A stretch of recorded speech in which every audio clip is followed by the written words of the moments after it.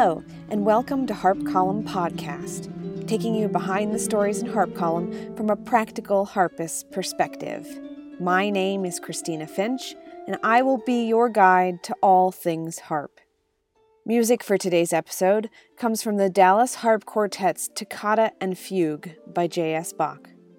Episode number 55 features the principal harpist of both the Santa Fe Opera and the Rochester Philharmonic Orchestra, and author of the new Harp Column series, Lessons on the Job, Grace Browning. You may have seen Grace's infectious smile during her recent Harp Column Instagram takeover, and that spirit carries over into this episode. Without further ado, let's get to Grace. When you've moved around as much as Grace has, you get to experience all types of people and situations. I asked Grace to tell us a little bit about her article, New Kids on the Block, found in the September-October 2019 issue of Harp Column. In the last, 10 years since I graduated school, I've encountered so many really amazing opportunities. And I've lived in about 14 different places. And, this is, pretty common for a lot of musicians, but it probably wasn't what I expected. And, with that just comes a lot of change and the need to adapt and to kind of figure out the lay of the land professionally and musically. So I just feel like there were things that I probably could have told myself if I could go back in time. Just a few ways to avoid common pitfalls that can just ensure that you make the very best first impression.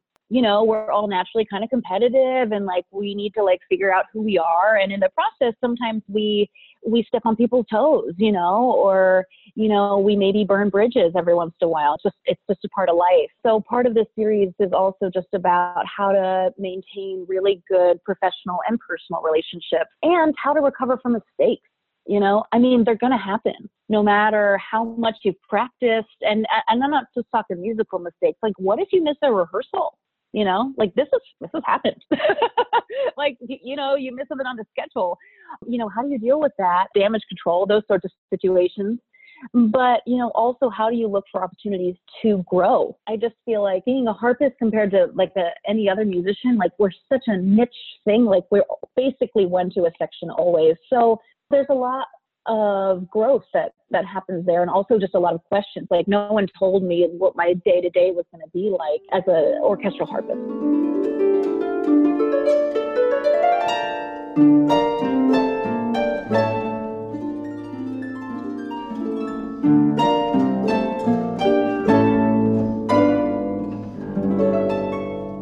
So many things in Grace's article are both useful and applicable in a variety of life situations, but none so much as the one that she mentions later in her article. Call it hokey or woo-woo if you want, but the power of cultivated positivity is hard to deny once you've had the experience. I asked Grace to share a few more specifics about her use of affirmations. I love this. Thank you for asking me, because this is something that I've been working on, because the thing about what we do as performers, as artists, as harpists, we're always pushing ourselves, we're always putting ourselves in these new situations that are stressful. And it's so easy for that anxious voice to just come out and to just kind of say, oh, are you sure you're ready for that? Did you do everything you could have done? So how do we stop that voice, right? The trouble I have is sometimes acknowledging it, first of all, hearing that, and then again, actually coming up with a positive statement, an affirmation that you can believe in. Because if you say, you don't want to say something like, I'm the best in the world, okay, well, maybe it's true, but that's kind of comparisons and such aren't really helpful. And there's no one who can really prove that. And so what's a realistic affirmation? Probably here are a few. I'm doing the best that I can every day. What was it? I literally, between you and me, I just got off the phone with my therapist. And she was giving me so many good ones. That's awesome. And to be fair, actually, that doesn't have to be between you and me, because that's something else I really want to talk about, is how much therapy has helped me to just mental health is just such a big, beautiful thing. And we just need to, be okay with talking about that. But anyway, basically my therapist was saying, she was saying something like, we're either working with distrust and negativity or with love and trust. And that when we really center on those things and devote ourselves towards the love and the light, and without sounding cheesy, just like really being nice to ourselves.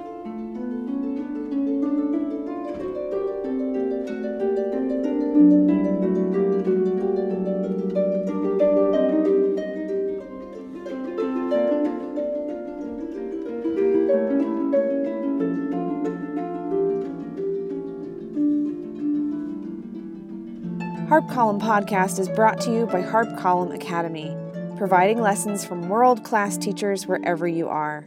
There are so many amazing resources on Harp Column Academy, but one of my favorites is the Inside the Practice Room series, featuring members of the Dallas Harp Quartet, Grace Browning, Emily Levine, and Cheryl Lucy-Fetter, where they discuss learning, interpreting, and performing standard harp repertoire. Join Harp Column Academy at www.harpcolumnacademy.com today for only $49.95 a year to gain access to some truly mind-blowing content.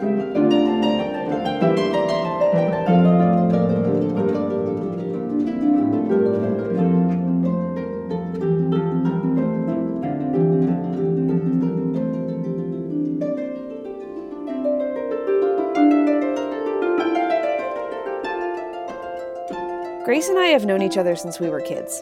We grew up attending the performing arts camp at Shenandoah Conservatory in Winchester, Virginia. She entered Eastman a year behind me, and Grace was in her third season at New World when I first moved to Miami. One thing I've always loved about Grace is her authenticity, and one thing I've always admired about her insane talent. It's easy to look at people who've experienced success and mentally catalog them into archetypal categories, but generally speaking, people are much more complicated than that. And just because they've had success or worked hard and gotten lucky doesn't mean that they don't also doubt themselves from time to time.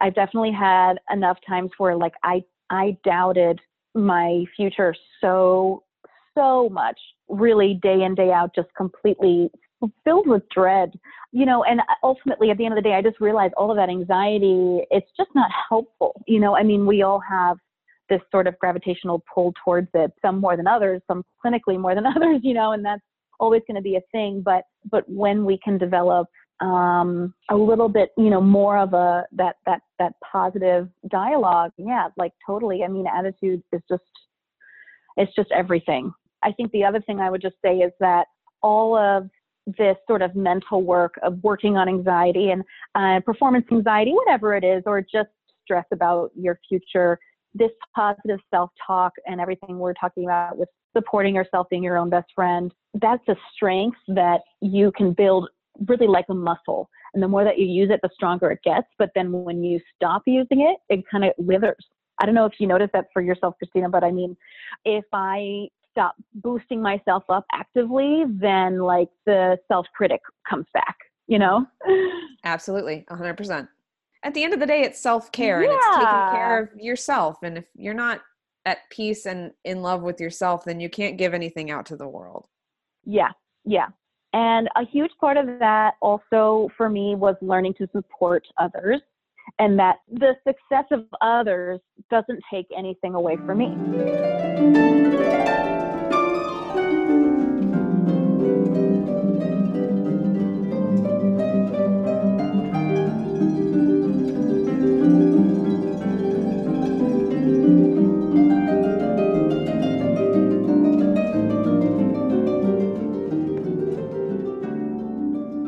Grace's Lessons on the Job series began with this article, New Kids on the Block, a piece that's both informative and fun to read. But where will she go next? To finish today's episode, I asked Grace to share what we can expect to see as the series progresses. It's going to be basically a 6-article series, just, one for every issue this year. And a few of them are still a little bit up in the air, but I know for sure the next one, we're going to focus on preparing for the first rehearsal. And this is more of a musical preparation, like from the moment you get the music to when you're walking in to the first rehearsal, what are all the things that you can do to really ensure that first reading goes as smoothly as possible. And not just like, okay, like, so you learn the notes and you listen to the recording once or twice, but like literally, playing along with the recording and, a few other skills like that really give you this sort of feeling of extra confidence because it's like you've already done it. So there are a few things like that, I'd love to talk about more, and also section dynamics. I'd love to do a whole feature actually working with other harpists on what is the most effective way to work within a harp section. Because again, usually a section of one, but sometimes, often enough, there's a section of two. And then even sometimes, as we know, there can be six, like at the ring cycle at the Met last year, so then here you have this whole, parade of harps. And either way, I think the most important thing is just that how you can be as a principal, how you can be a leader, but at the same time, how you can really listen to your second harpist and, ways for that dynamic to be really progressive. Right. I think you're also uniquely qualified to talk about this because you work for one of the few orchestras in the country that actually has a contracted second harpist.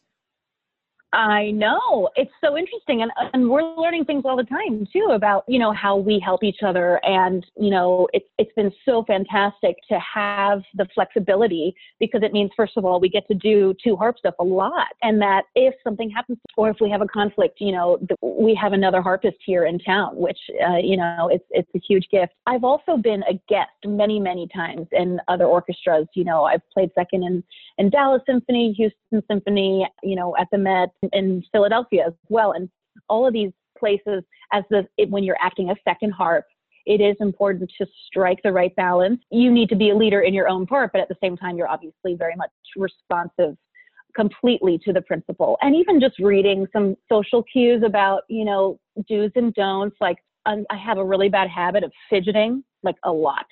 Like I bounce. My legs, my ankles, or I'm, just kind of futzing a little bit in my seat.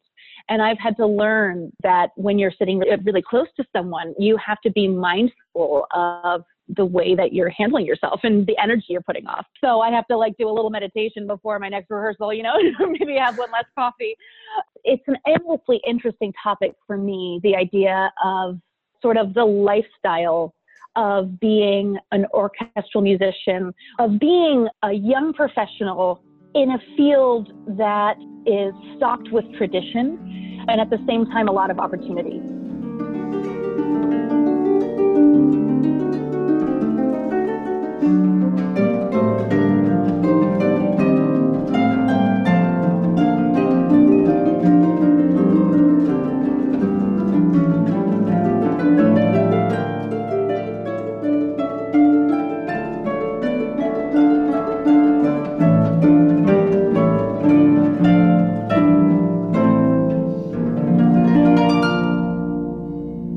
That's it for episode number 55.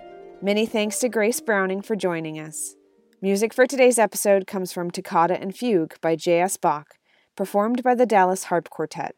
If you'd like to learn more about Grace, or view the music video that DSQ put together for the Toccata, please view the notes page for this episode at www.harpcolumn.com. And while you're there, subscribe today to gain access to current and past issues, as well as a ton of great web content. My name is Dr. Christina Finch, and we at Harp Column hope that you have a spectacular week.